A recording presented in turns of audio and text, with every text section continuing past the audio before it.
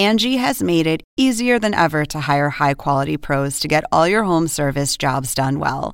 Just bring them your project online or with the Angie app, answer a few questions, and Angie will connect you with local pros who match your specific needs. Or book a service instantly at an upfront price. So join the millions of homeowners who use Angie to care for their homes and get your next home service job done well. Download the free Angie mobile app today or visit Angie.com. That's ANGI.com. With threats to our nation waiting around every corner, adaptability is more important than ever. When conditions change without notice, quick strategic thinking is crucial. And with obstacles consistently impending, determination is essential in overcoming them. It's this willingness, decisiveness, and resilience that sets Marines apart. With our fighting spirit, we don't just fight battles, we win them. Marines are the constant our nation counts on to fight the unknown. And through adaptable problem solving, we do just that. Learn more at Marines.com. Luka against LeBron. Step back three! Bullseye!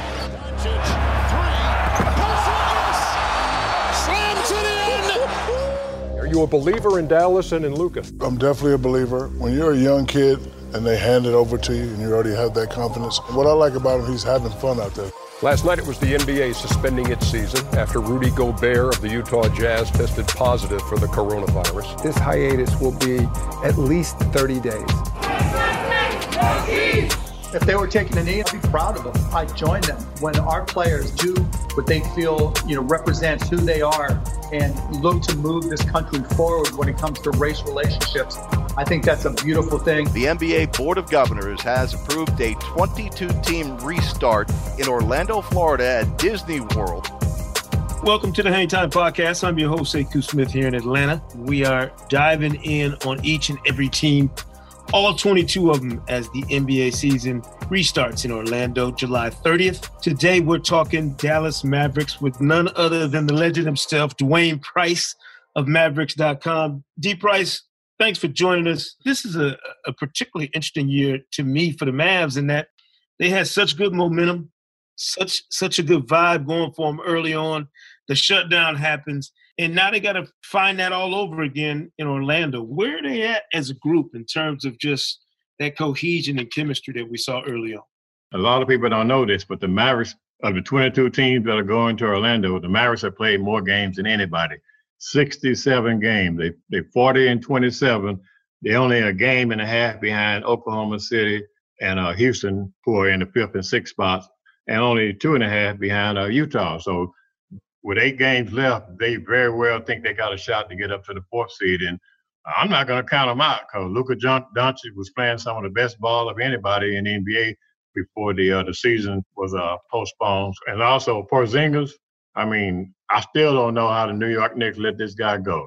This guy is off the charts good. I mean, when you get a franchise player like that at that young age, you got to keep him for 15 years if you can. So the Mavericks have 2 of those type guys. So I wouldn't count them out of at least having a good chance of advancing to the Western Conference Finals. I mean, this is a Mavericks team, obviously, under Rick Carlisle, the best offensive rating in the league at 116.7, and they're averaging the 3rd most points in the league. So it's not about them not being able to put up points and play well on that end of the floor. How difficult do you think it is for them to find that right mark offensively and then crank up the defense to the level where it's going to be playoff ready in Orlando? Well, the good thing about the layoff with the pandemic is they had a chance. I know the players were all scattered out about, but now they got a chance to get back together, get some cohesion, and they know what they got to do. They got to play better defense because they can score 100 points just falling out of bed every day because this team, I mean, with Doncic, Porzingis, Hardaway, Curry, a whole lot of guys that can score 30 points per game. So it's not about the offense with the Mavericks. It's always been about the defense. But I think they can do it. I really do think they got a chance to amp up that defense a little bit during these next 8 games and going into the playoffs. Luka's got a lot on his shoulders, D.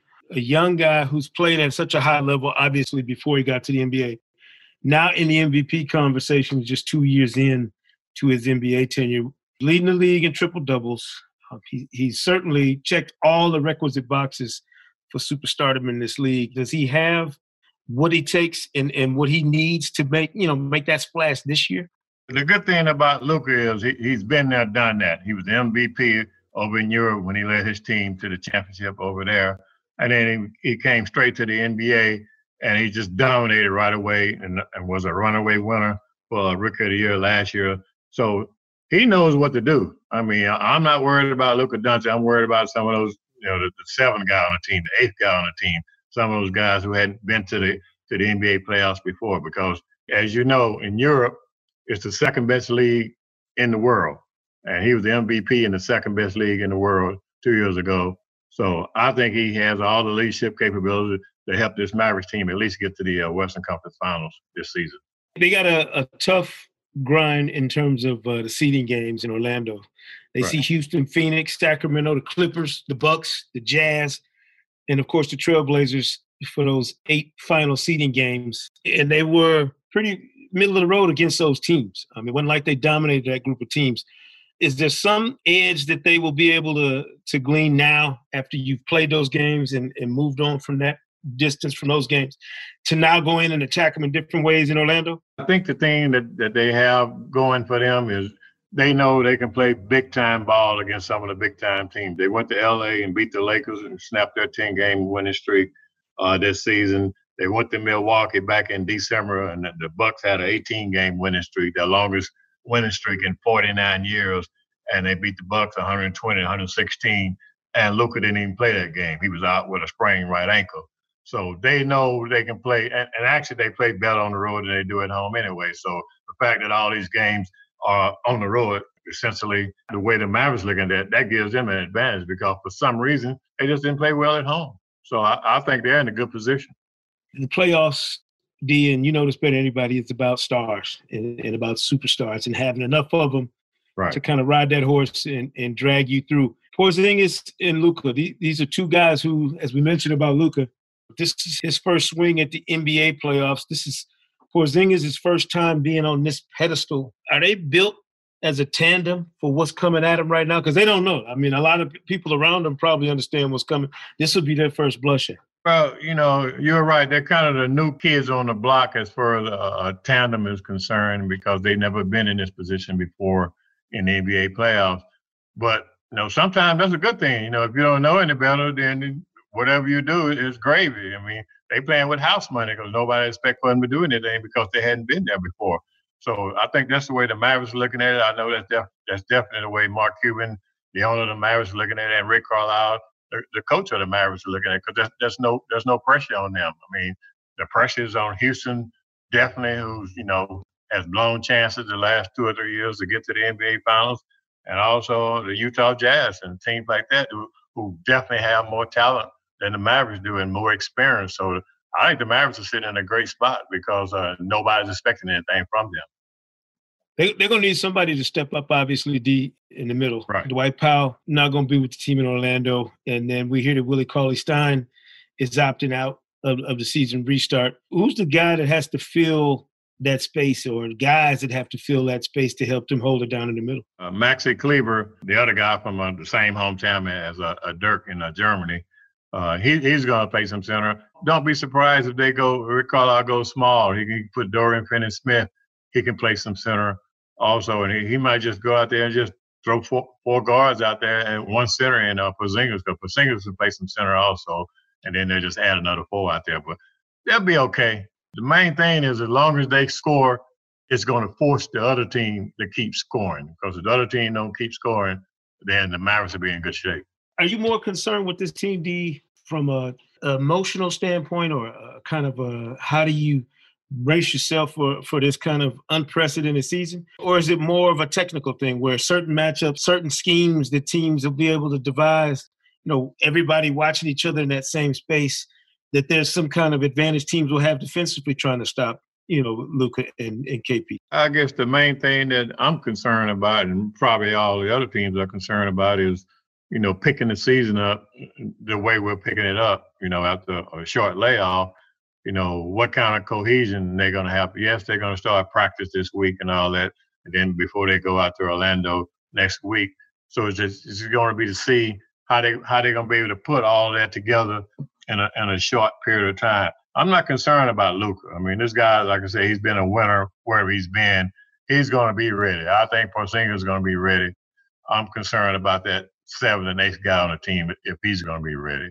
The other guy that always comes up when you talk Mavericks is obviously Mark Cuban, owner of the team, and he's been very vocal about what's going on around the world right now, certainly in this country, in terms of social justice, the Black Lives Matter movement. Right. He's talking about kneeling with his players. Where does Mark Cuban's figure and kind of his presence fit into this, what this team will be doing in Orlando, or will it be something where he's maybe not as in the forefront as he always is? Truth be told, we're in a new world now. I mean, what the NFL did to Colin Kaepernick 4 years ago, that's over with. I think all the players and all the owners and all the trainers doing the national anthem should be kneeling, because it was never about the national anthem. It was always about police brutality and things of that nature. So I don't have a problem with Cuban or anybody else kneeling for the national anthem.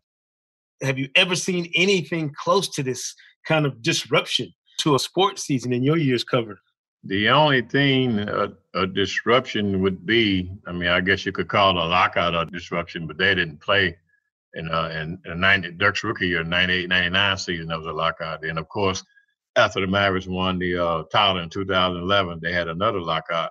This is all foreign territory for us all. And the NBA, I think they're going to be able to pull it off. And the one thing that I know there's some concerns about players, testing positive for the COVID-19, but I don't think they're going to shut it down, because you and I both know they shut it down on March 11 when one player tested positive. Now they already got 16 going into it, that has tested positive. But I think it may be the safest place in the United States and perhaps even the world to be in that bubble in Orlando. Well, we know it's the happiest place on earth, D. Say about Orlando, and when we come back, we're gonna play a little lightning round action for the Mavericks in Orlando.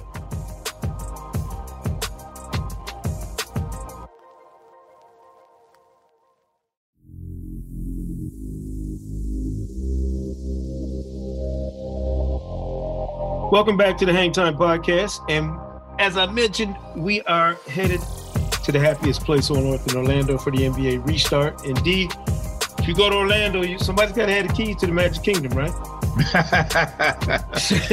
Where the Dallas Mavericks are concerned in Orlando, D, what's the one matchup in the playoffs that's an absolute beauty for the Mavericks? That'll be Luka.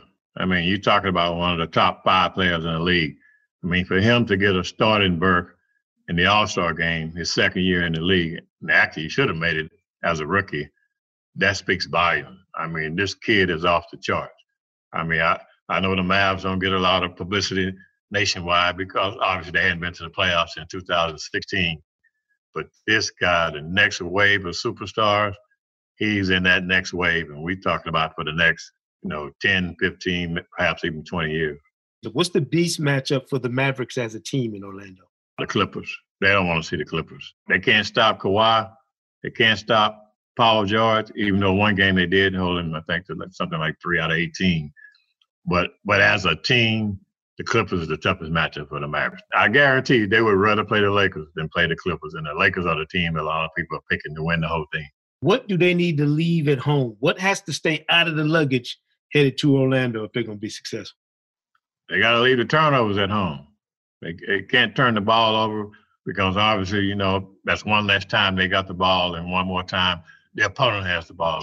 So if they can keep their turnovers down to somewhere between 11 and 14, I think they'll be okay. All right. The genie has granted 3 wishes, D. If you could have 3 wishes for the Mavericks for the remainder of this season in the playoffs in Orlando, what would they be? One of them would be find a way to get to the 4th seed. Not that that's going to get them home court advantage anymore because they're playing every game on the road. But if they can catch Utah for that 4th spot, I think they got a good chance of getting to the Western Conference Final. Number 2 would be shoot anywhere between 50 and 55% from the field every game and 40% from three-point range and make free throws. And number 3, not necessarily winning the rebounding battle, but at least maintaining and, not losing it by no more than 2 or 3 rebounds. Who's most likely to sneak candy into a movie screening in the playoffs? Luka. Without a doubt. He's the candy man, but that's okay. I mean, if you're going to put up triple doubles the way you put up, you can have anything you want to. Matter of fact, I'll bring it to you. Who's most likely to show up with their golf clubs at Disney World? Seth Curry. Oh, of course. All right, and if we got a fairy tale ending for the Mavericks, they hoist the Larry O'Brien trophy again if what happens? If somebody find a way to beat the Clippers, of all the teams that are out there, I think they don't want to see them, but they don't mind seeing anybody else. It's going to be fun to watch Luka and Kristaps Porzingis and that Mavericks team get loose in Orlando, D. I know you'll be tracking it for everybody at Mavericks.com. We appreciate you coming on the Hang Time Podcast and helping us preview Orlando restart for the Dallas Mavericks. Take care of yourself, D, and be safe out there now. Okay, Sekou. You guys take it easy. All right now. Appreciate it. That's Dwayne Price of Mavericks.com joining us here on the Hang Time Podcast. As I mentioned, we are taking you deep into the depths of each and every team, all 22 of them restarting the season July 30th in Orlando. We had the Mavericks today. Stay tuned for more, and we'll see you next time.